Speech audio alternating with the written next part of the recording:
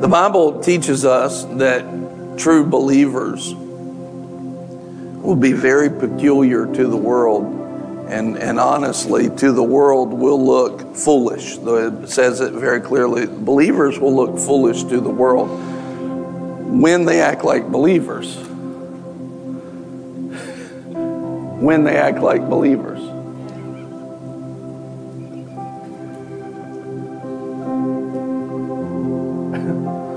We got bodies everywhere.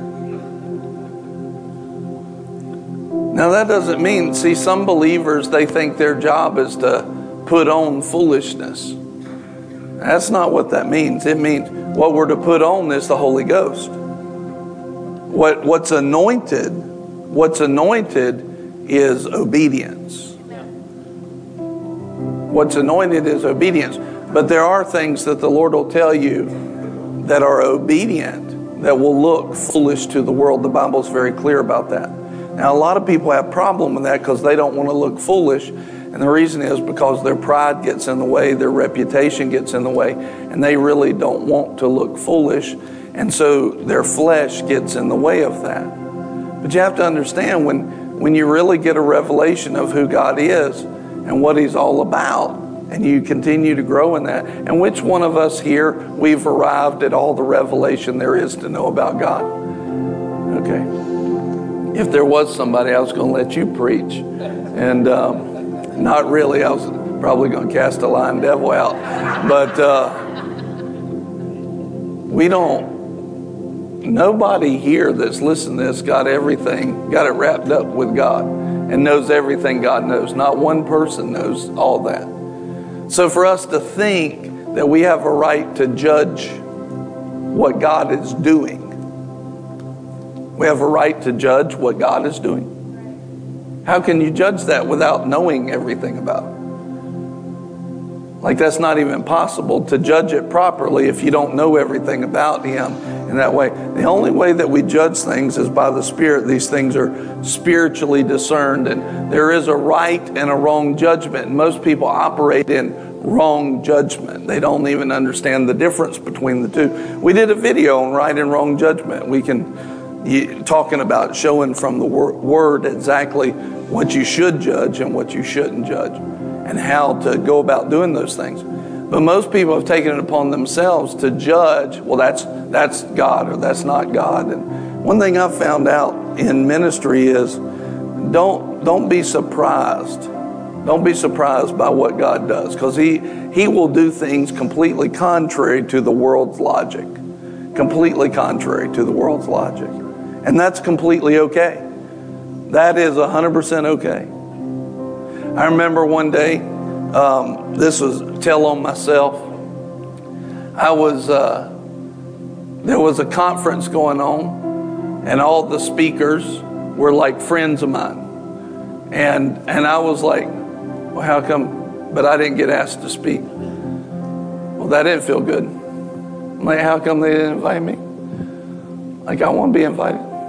I want to play kickball too. I want to be on a good team. I'm like, why didn't they ask me to speak? But one thing I've learned is, and praise God, I'd learned it before this, is I've learned that God doesn't always do things logically. Logically, I probably should have been speaking at that conference. Logically. But I wasn't invited. But then it was close enough to me that if I don't go, it looks like I'm rebelling. So now I've got to go to this conference and sit where I should be speaking.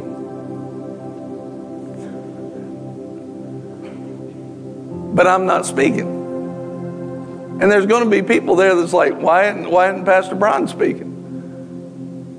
I was like, I don't even want to go.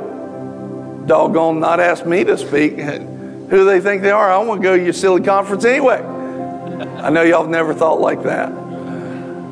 But I was having those thoughts.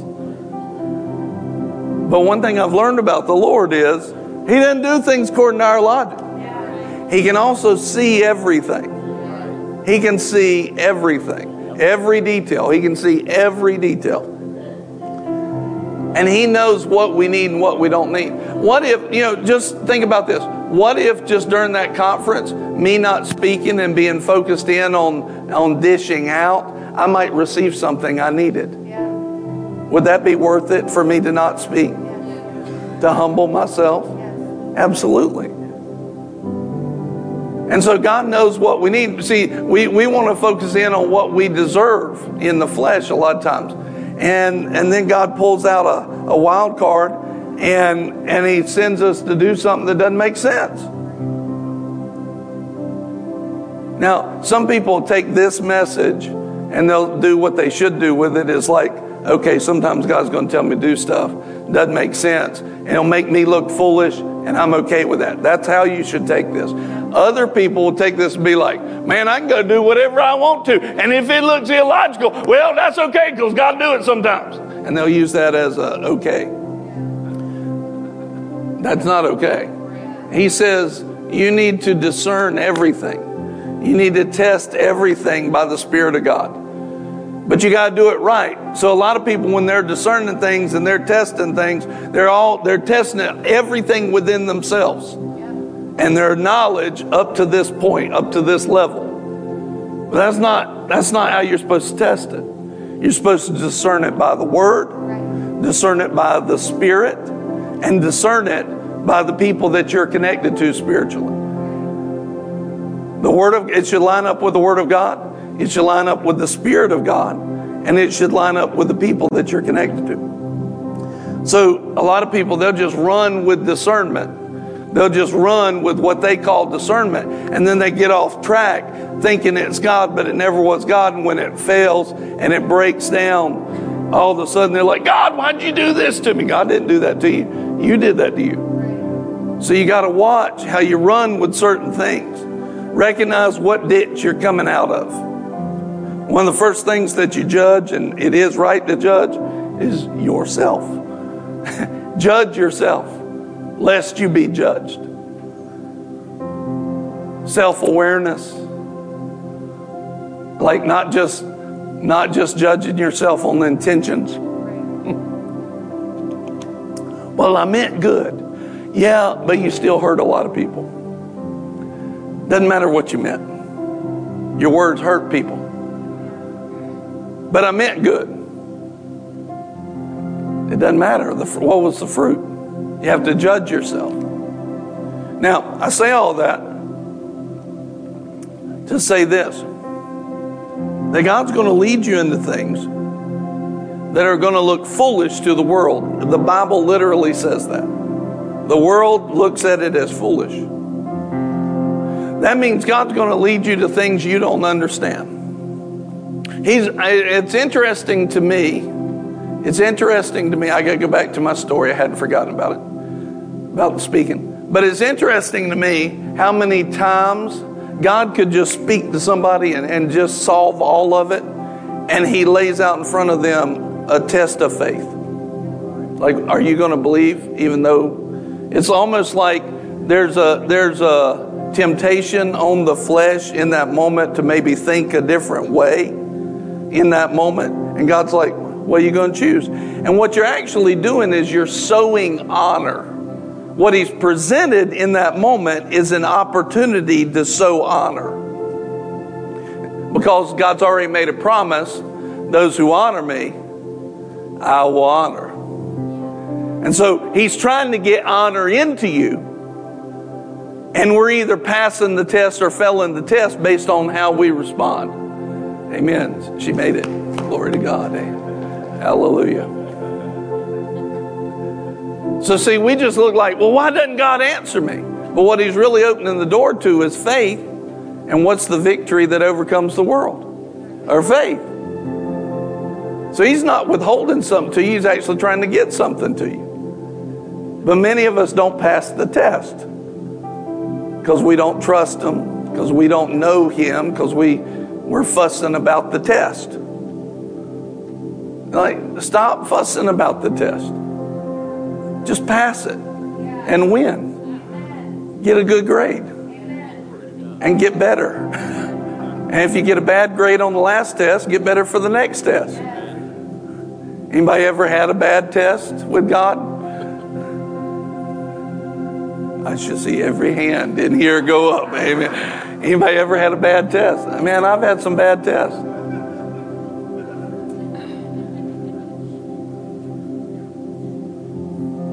I've had some bad ones. So I'm not invited to this conference to speak, but I needed to go there because the word says strive for unity, not strive to be proud of why they didn't call you and you should have been a speaker. And so because of that, I'm not going, because I might look bad in front of other people because all my peers are speaking, but you're sitting in the pew.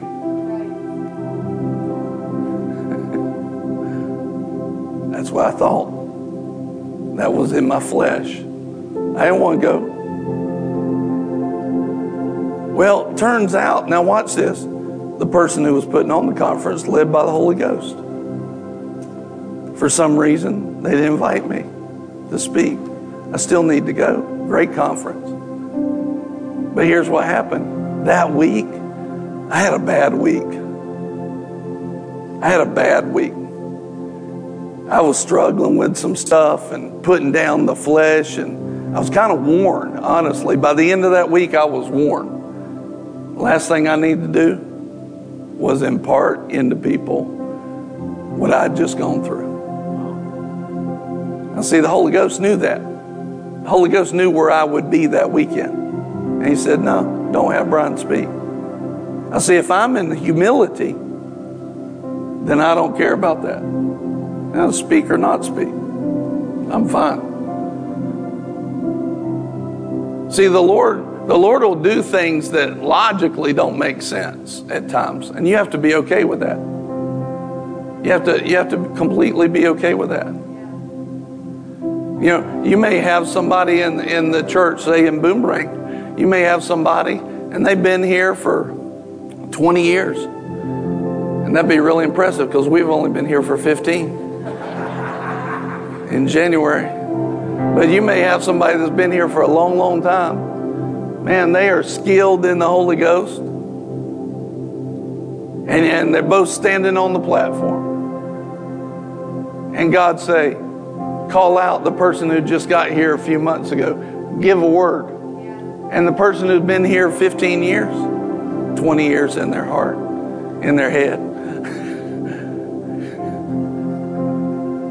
Glad you found that funny. They're like, well, why'd they call them? I'm more experienced. Well, maybe coming through that person, the way they say it will touch more lives. And it's not about you in the first place.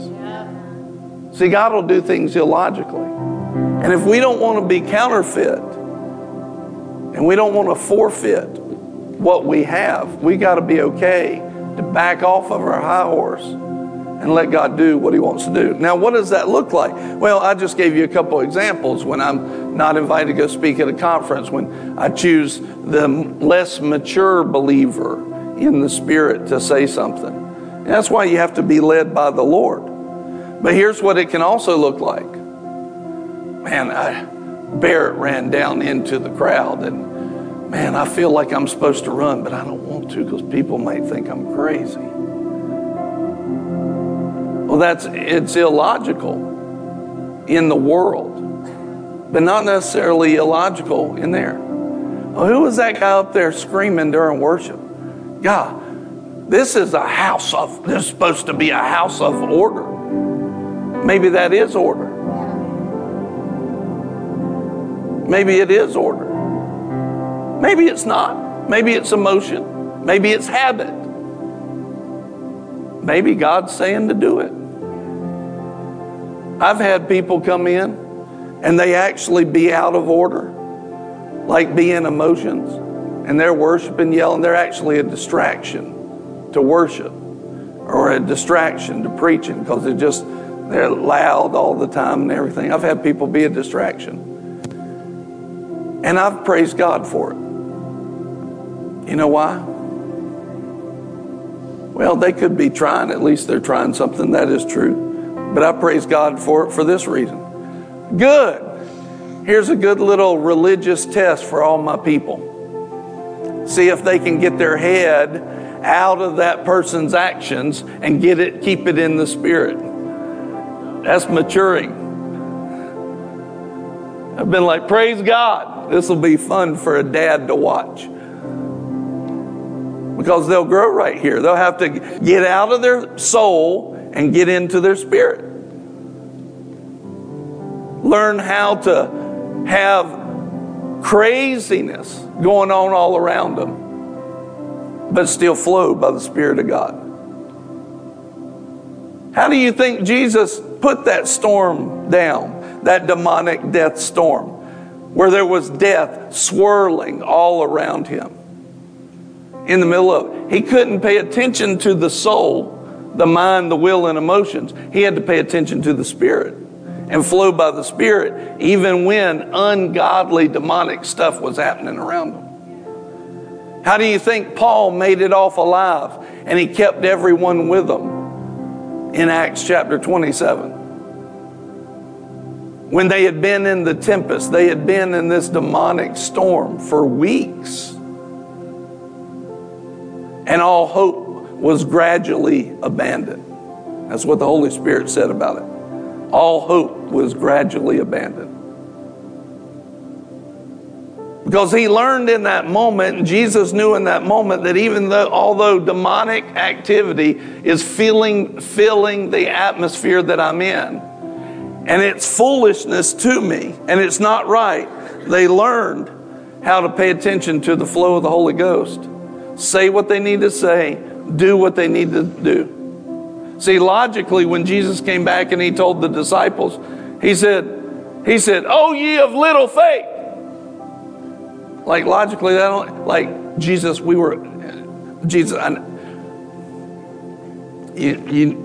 know Peter was about to say it. It was Peter. If anybody was going to say it, it was Peter. You know it was Peter. Jesus, you do realize we were about to die. Like, Jesus, we were about to die. What do you mean, little faith? I mean, I just know in my spirit Peter was thinking that.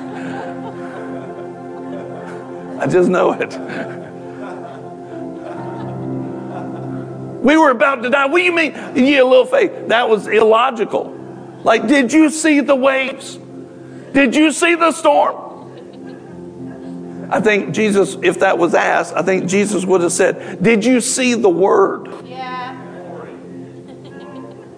Or did you see the waves? Yeah. See, the word is greater than the waves. No matter how big the waves are, the word's greater than the waves. No matter how big the waves are, the word's greater. That means that's going to cause you to do illogical things. That's going to cause you to do things what the world calls foolish. Because you trust the Lord outside of logic. But see, it's hard to trust the Lord outside of logic when you're believing for a miracle because you got a bad doctor's report. It's hard to trust Him there if you don't trust Him to run if He tells you to run. Or shout when He tells you to shout. Or jump if He tells you to jump. See, if you won't do it in an environment where, if you won't follow His leading in here, then when you get out there throughout the week by yourself, it's hard to follow Him there. And what ends up happening is there was a victory there for you. There was a triumph there for you. But you forfeited it because you've got habits of the world instead of habits of the Word.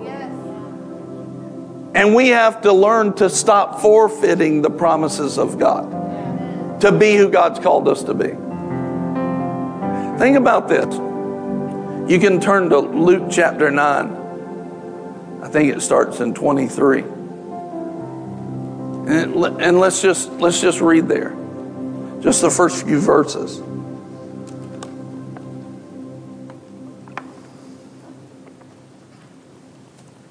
Luke chapter 9 and verse 23. Thank you, that was beautiful.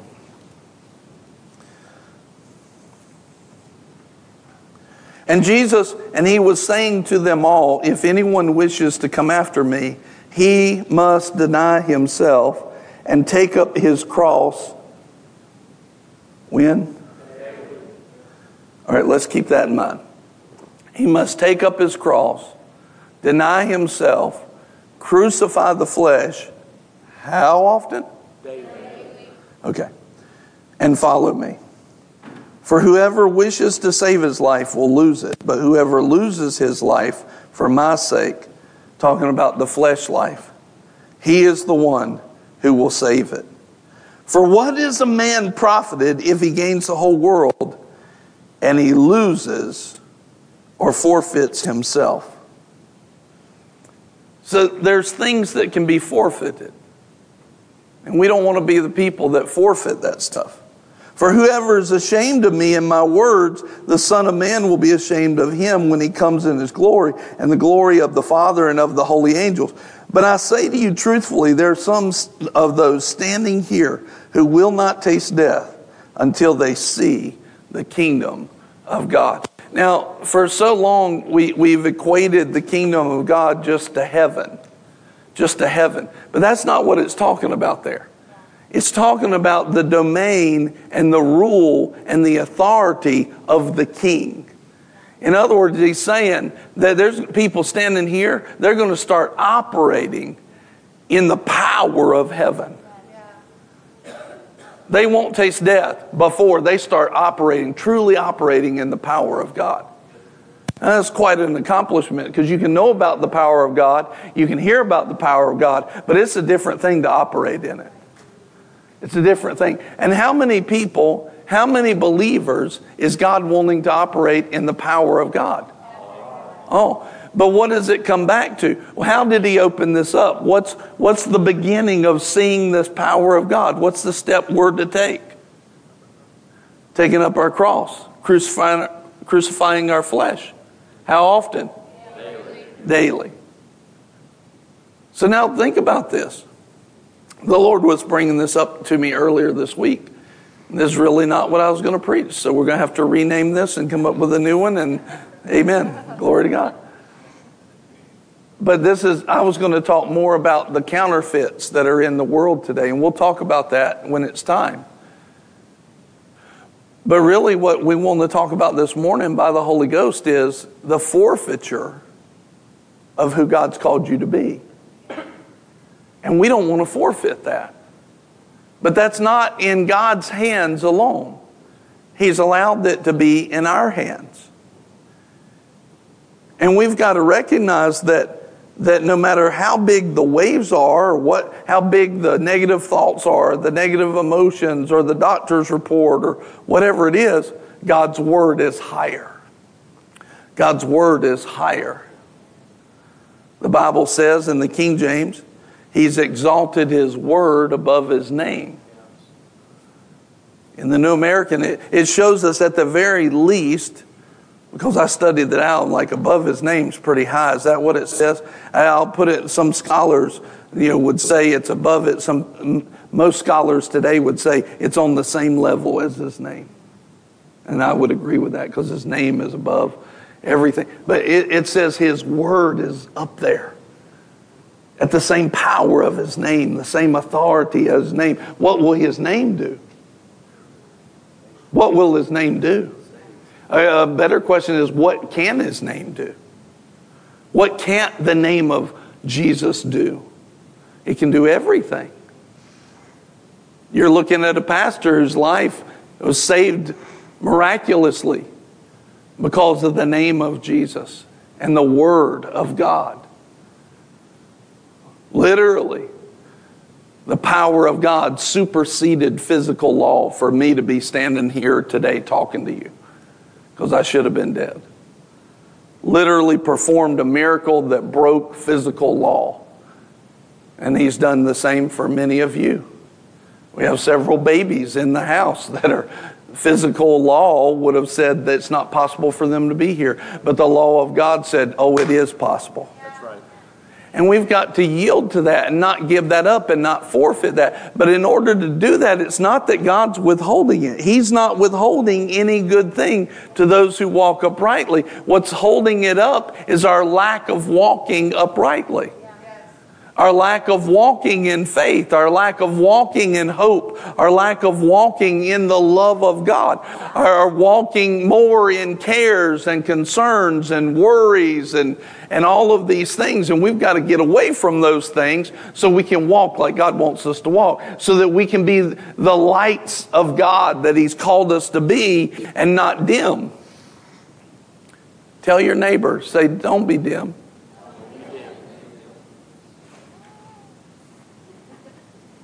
Tell your other neighbor, the one you really wanted to tell, don't be dim.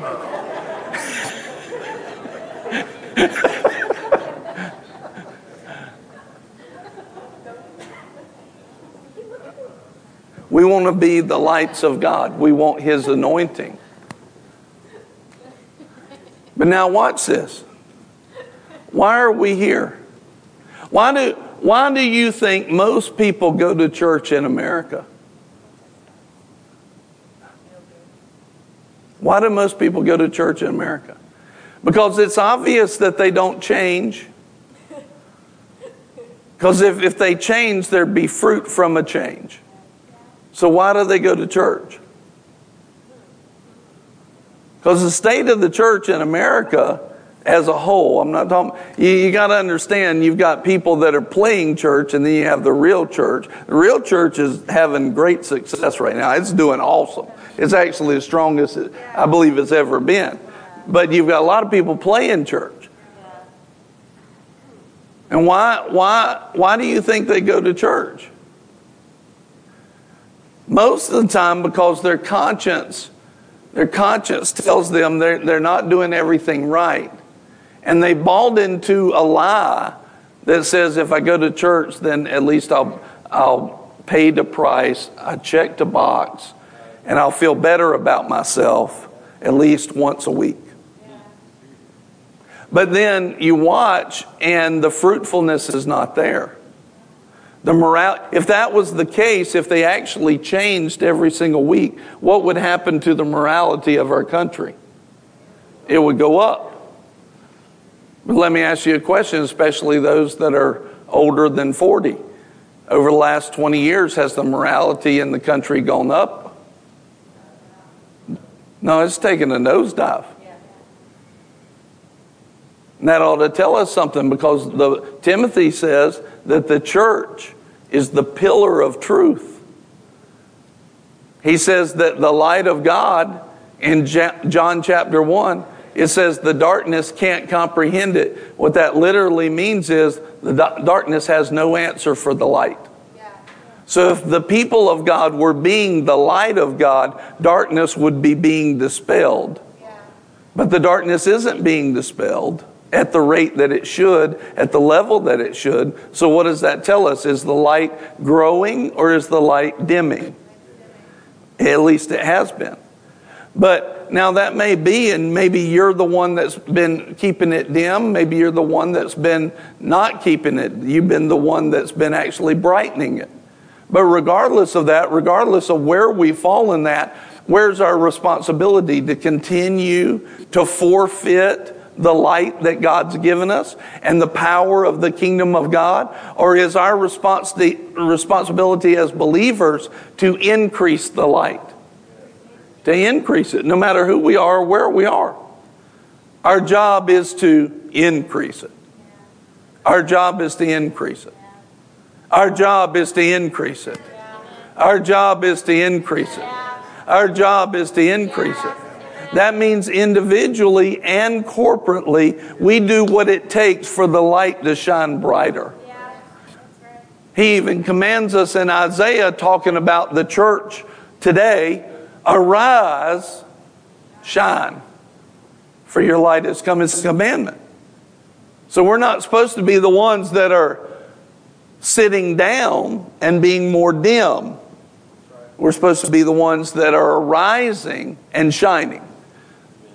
It should, and if we're arising and shining and darkness has no way of defeating the light, we should be seeing progress and success where we are.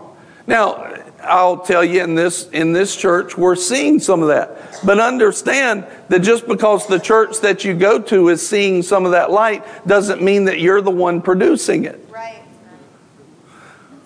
Yep. It could just be a good environment created by other people, and you get to be a part of that. And many of the blessings that you're receiving is simply because somebody else's light. So don't just attribute your miracle to your light. Right. Your miracle could be the fruit and the produce of somebody else's light. Your supernatural protection could be not your prayer that you prayed that morning, but the covering prayer of your pastor that morning.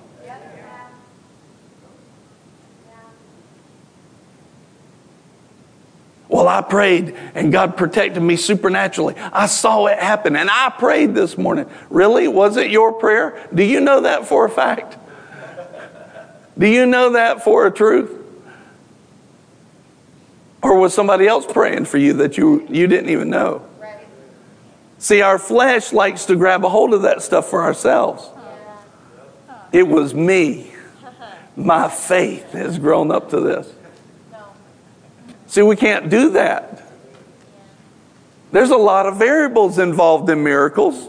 There's a lot of variables involved in your covering and your protection, and you're doing well.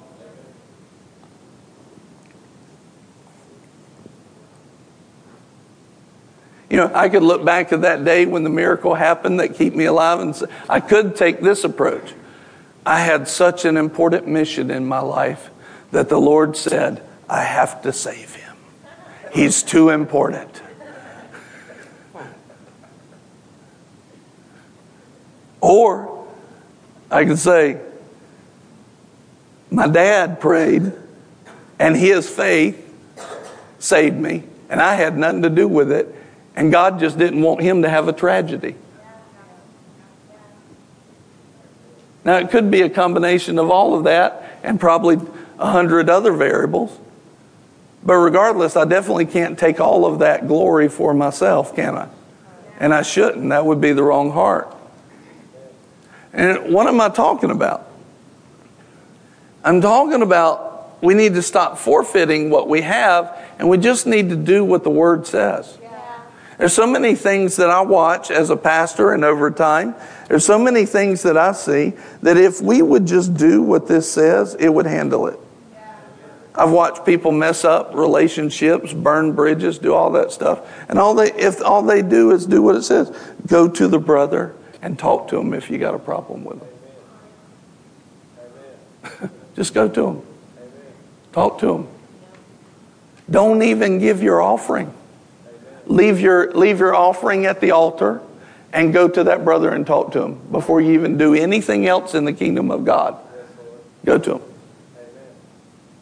If you just get in fellowship, in him we live. Oh, I just don't know what to do. If you just get in fellowship, you'll know what to do. If you'll seek him with all your heart. There's so many things that if we just know what the Scripture tells us to do and do, it would solve so many problems. It would solve so many problems. But we're not doing the Word. Because daily, we're not crucifying our flesh. We're feeding our flesh. And we're forfeiting the promises of God. And receiving a counterfeit. Lower than what it could be. Now this series, I understand, when the Lord woke me up and said, counterfeits and forfeitures, I understand just the title alone. I was like, I don't want to preach that. And I'm pretty sure their flesh doesn't want to hear that series. So why would the Lord give us a series like this? Well, one, we need it, yeah. But why else would he give it to us? Because without understanding the forfeitures that we can give up and the counterfeits that we can receive, we won't receive the real and we won't put down the forfeits. And so by function of that, we actually will live a lesser life by the function of it. So without recognizing, don't you know that the scripture says my people are destroyed for a lack of knowledge? Another scripture says my people are gone into captivity for a lack of understanding. And so this lack of knowledge and lack of understanding and lack of revelation of these things is causing the people of God to be pulled on and destroyed and in captivity. Well, that's not happening in Boomerang. That's funny. See, the issue is we just don't have a revelation of what's normal to God. Because what's normal to God is heaven, where there is no problem that doesn't have a solution. What's normal to God is the anointing that breaks every yoke, the shield of faith that quenches every fiery dart. What's normal to God is that you're blessed with every spiritual blessing in heavenly places. What's normal to God is that He's already granted to you everything pertaining to life and godliness. And He's made you and already granted to you a divine participation with His divinity. Made you to be a partaker of His divine nature. That's normal to God. In other words, you look like God, act like God, walk like God. And I could just poll you and I could say, who walked like God this week? I mean, who had a week like that? And I could have people that would raise their hand and say, man, I walked like God this week. But then I could keep on asking you questions and find an area of your week where you didn't walk like God. I pretty much am guaranteed that I could do that with every person in the room. But we're not called to walk like God part of the week or every few months, but to walk in it every second of every day, a partaker of His divine nature.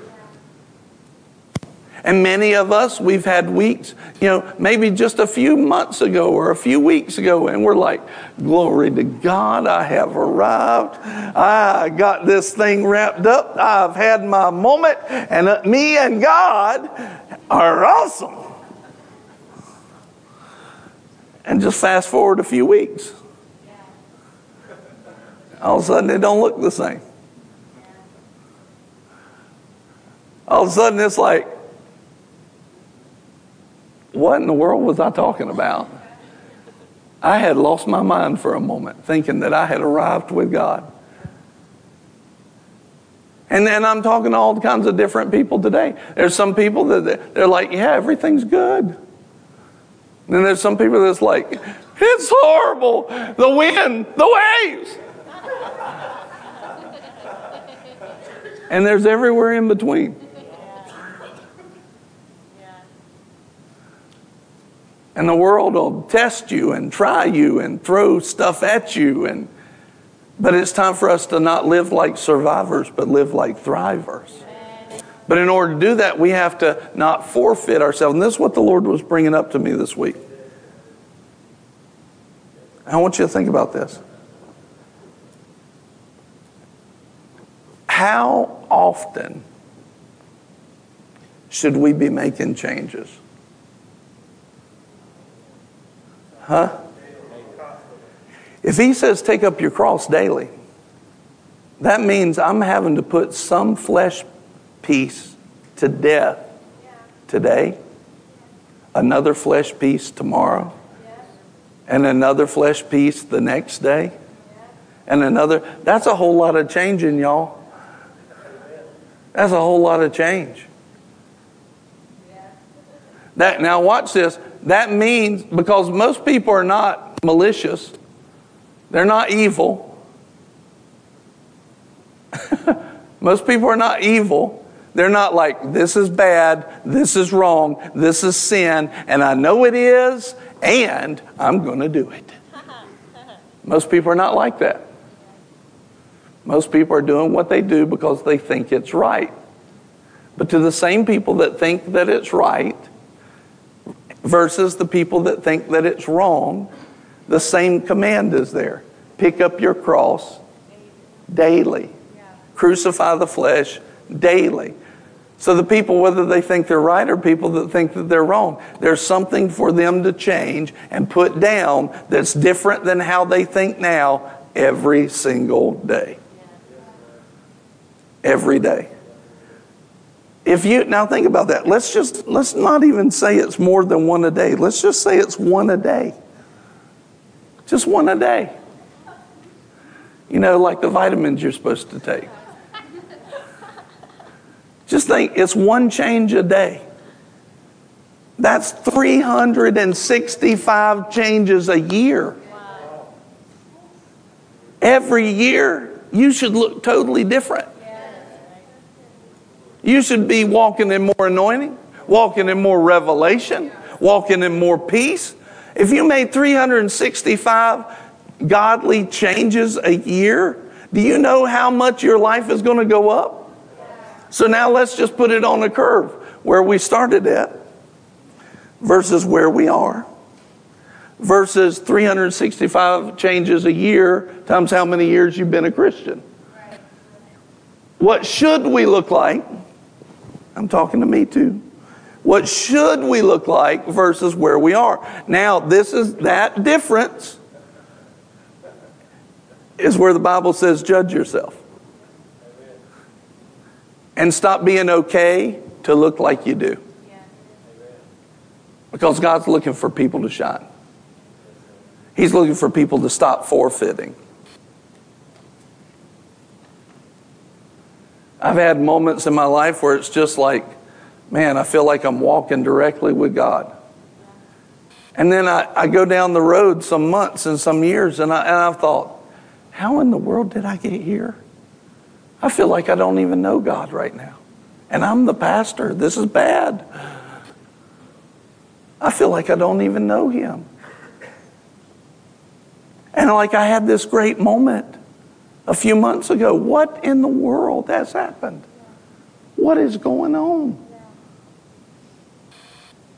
And generally it comes down to not doing what that word says and not crucifying the flesh daily. And in the end, I receive a counterfeit from the promise and the blessing that I could have. And I forfeit that promise. I forfeit that truth. I forfeit that blessing because I didn't crucify the flesh that day and the day before and the day before.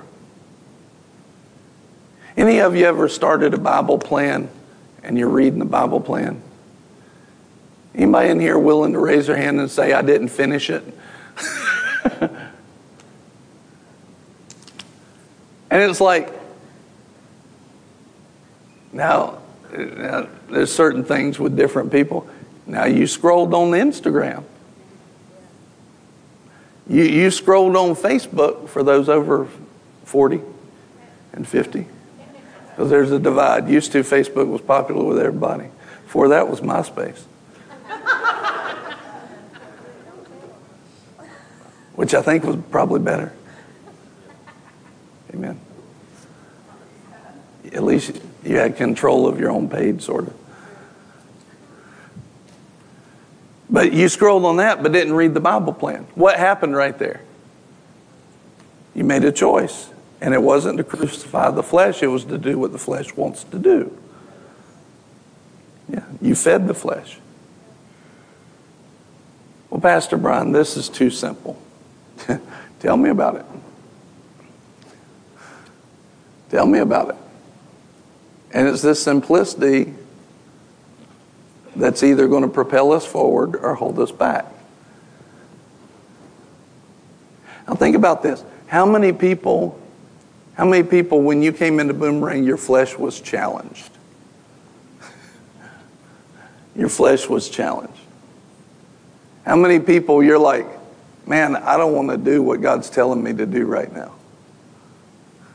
You're willing to say it. Yeah, I don't want to run. I don't want to jump. I don't want to give. I don't want to go to the altar. I don't want him to pray for me. But doggone it, he walked back and he prayed for me, even if I didn't come to the altar.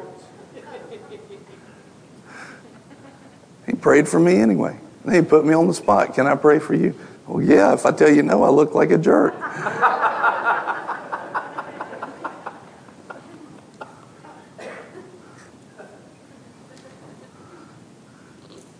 So it's like, I didn't even choose to put down my flesh. Welcome to Boomerang.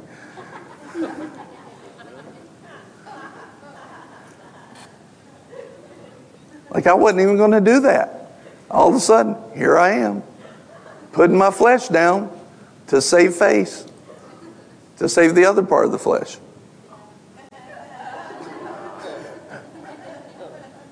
Maybe God's smarter than you.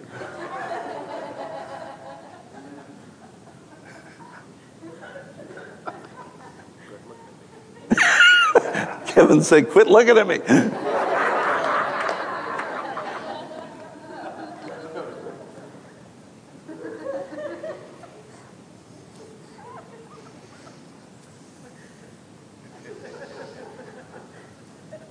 Isn't it good that God is merciful?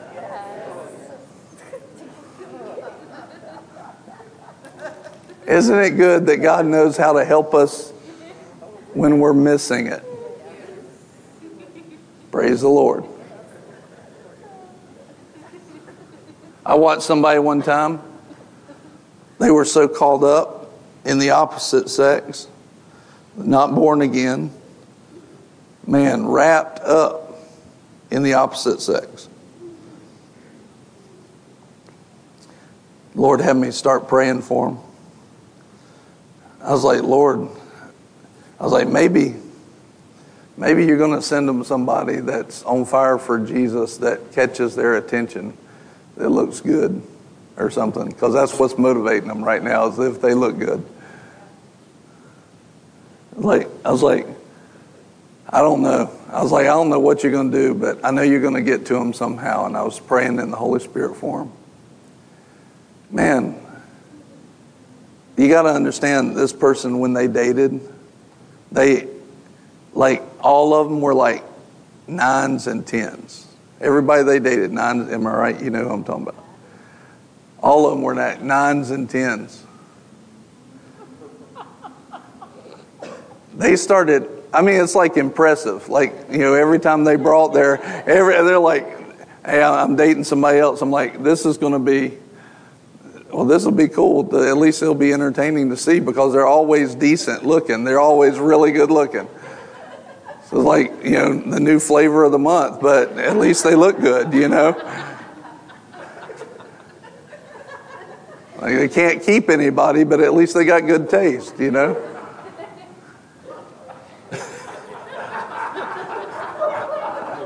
I got George. Man, they said, man, I'm dating this girl. They came to me and they said, man, I'm dating this girl. I was like, okay. I said, he said, I want you to meet him. Why do you want me to meet him? Well, they're a Christian and they go to church, and he knew I was a Christian. I'm like, oh, okay. I'm thinking, how do I say this? You've been entertained from the moment I started this story, knowing where it's going. You got to understand, all of them had been like 9s and 10s up to this point. No, she wasn't. Yeah. She was very average. Extremely average.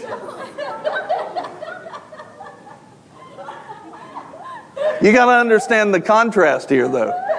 Like, am I telling the truth? You got to understand the contrast. Because it's like, everybody else they had dated, they walk into the room, and everybody's like, ooh, like this. Nobody would have seen this person.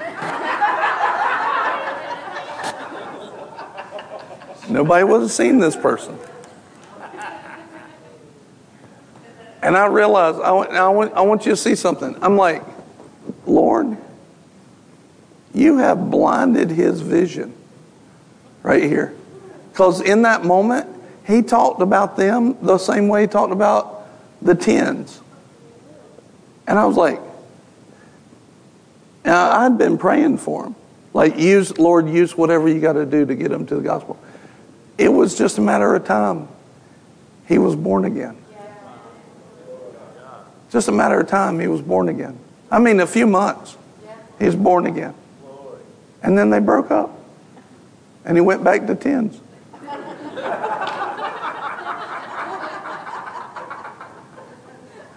No, I'm not kidding. I'm like, what was that? Let me tell you something. That person that wasn't a 10 had the heart of God. And that's what he needed at that moment.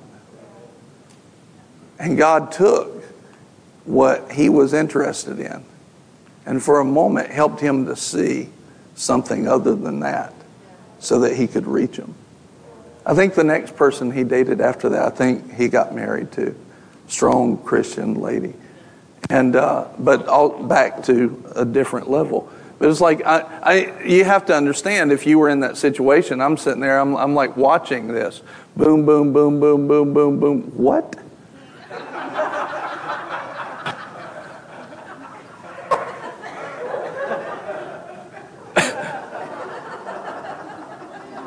Why are you telling this story, Pastor Brian? I don't know right now. It's touching somebody. It's helping somebody. I'm like, I introduced it. I thought it was a joke. I was like, I literally had to stop and figure out, like, is he pulling my leg? He's trying to pull a fast one on his buddy. I'm not joking. That was serious. And I'm like, how can you go from that thinking to this thinking? Like, this is not even close. I mean, this is not even close. I'm not exaggerating. I'm like, that's not even close. That's the mercy of God helping him. The mercy of God came in because of prayers and helped him for a moment to be blind to those things that were so important to him. And he saw something different. He saw what he needed him to see so that Christ could reach him. The mercy of God helps us. The mercy of God helps us. And so, see, even when we are so wrapped up in our flesh, the mercy of God is present. And praise God for the mercy of God. And I think we're going to get to heaven and there's going to be things that we didn't crucify the flesh on. But we're going to find out that the Lord helped us so much that we'll be embarrassed to ever take any credit for any good decision. I think this is part of what you see when Jesus says, when the rich young ruler comes up and says, "Good master." And the rich young ruler goes, "Good master." And he says, "There's only one that's good. There's only one that's good." Like, if anybody could have claimed goodness, Jesus could have claimed it. But he was like, you got to understand, I don't do anything good but what I see the Father do. I don't say anything good but what I hear the Father say. And he had a revelation that all of his goodness came from the Father. And see, this is a part of putting down our flesh, is that we stop thinking the actions that we've been doing that we know are righteous. We stop taking credit for those. And this is a part of putting down our flesh. And we start recognizing the Lord's helping us. He's helping us a lot. He's helping us more than we even have knowledge of. And so because of that, Lord, let me help you out and stop fighting the system. And let me crucify the flesh and stop forfeiting all of these blessings. Let me stop getting the counterfeits. Let me crucify the flesh daily. I've got something to change today. And today in this message, it could just be the heart to say, Lord, I give you me. And I stop acting like I've arrived at something. I stop acting like I have enough knowledge to judge you. And I'm willing to say, Lord, you're probably going to ask me to do something out of my comfort zone. Probably today. You're probably going to ask me to crucify my flesh today. I mean, it only makes sense if he gave us a command to crucify our flesh daily. That leads us to, come to the solution come to this, that he's going to say, I'm going to ask you for something today to do that.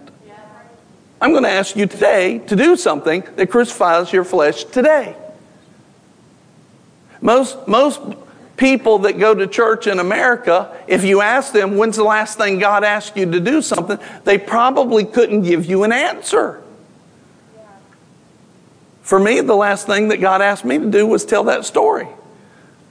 And before that, it was to go this direction in the message when I have notes to go a different direction. And before that was to not do the offering when it was time to do the offering. And before that was to let Pastor Nicole speak when the anointing was on her, when normally I speak. And before that was to jump when I didn't feel like jumping.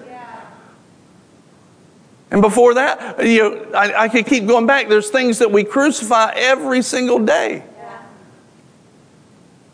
We literally got on a red-eye flight last night at 1 o'clock in the morning here, landed at 5 o'clock this morning, then got the bags, drove here, got here I went to bed at like 6:45, had about 2.5 hours sleep on the plane, and slept as long as I could and not be too late for church and get here. But that's putting down my flesh. That doesn't happen every Sunday, but it's today. It's today. And, it's one thing to come and preach. It's another thing to bring an anointing. To put down your flesh and bring an anointing. So it's flowing in the Holy Ghost. And see, these are things that we're asking, here's the thing. If I said, hey, I need you to go pray for somebody at the hospital right now. Pastor, it's 2 a.m. I know, I'm calling you. How do you think I know that it's 2 a.m.? Because I've already gotten the phone call to wake me up. Right? And see, most people are like, he better not call me. I ain't going to the hospital.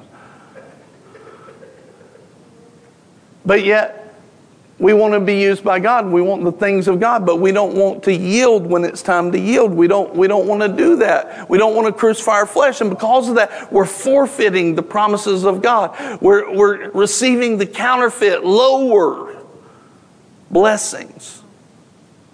We're compromising. We're surviving, but we're not thriving.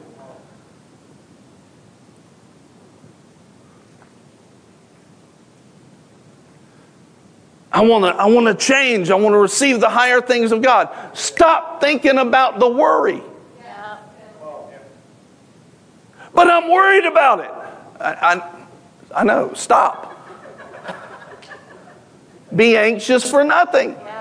Cast your cares on the Lord. I could tell you about something just this week that I had to worry about. Pretty major. If I wanted to worry about it. I just decided not to. Just decided not to. Guess what? Worship right over there just a few minutes ago broke. Felt it break. Could have been worried about it. See, you're making choices to crucify the flesh all the time. You're making choices to crucify the flesh all the time. And you have to say, well, I know that this has been my normal, but God's normal is different. I'm going to do it that way. I don't care what my normal has been. I'm going to do it God's way. I'm going to trust Him. I'm going to go after Him. Otherwise, we're forfeiting. We're receiving the counterfeit. Why has God given us this message? Boomerang, He never wants you to receive another counterfeit again. He never wants you to forfeit one blessing ever again. He never wants you to just survive ever again. He never wants mediocrity to hit you ever again. He wants you to be the head and not the tail, above and not beneath. He wants you blessed going in and blessed going out, blessed in the city, blessed in the field. He's always leading you to triumph, no matter what you see, no matter what you feel. These are the promises of God. This is the heart of God, and it's time for believers to believe. But we don't step into those areas without crucifying the flesh. He's given us all of these promises, but so few are grabbing a hold of it. And his eyes are still looking for the ones whose hearts are pure towards him so that they can run with him. They can run with him. They can run with him. They can be a light. A light that God's calling and wants to use. He's looking for people that will run with him.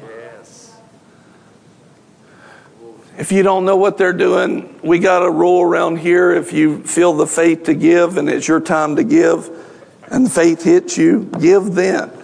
You don't have to wait. We didn't do an offering. They're making their own offering time by faith. They're making their own offering time by faith, by crucifying the flesh.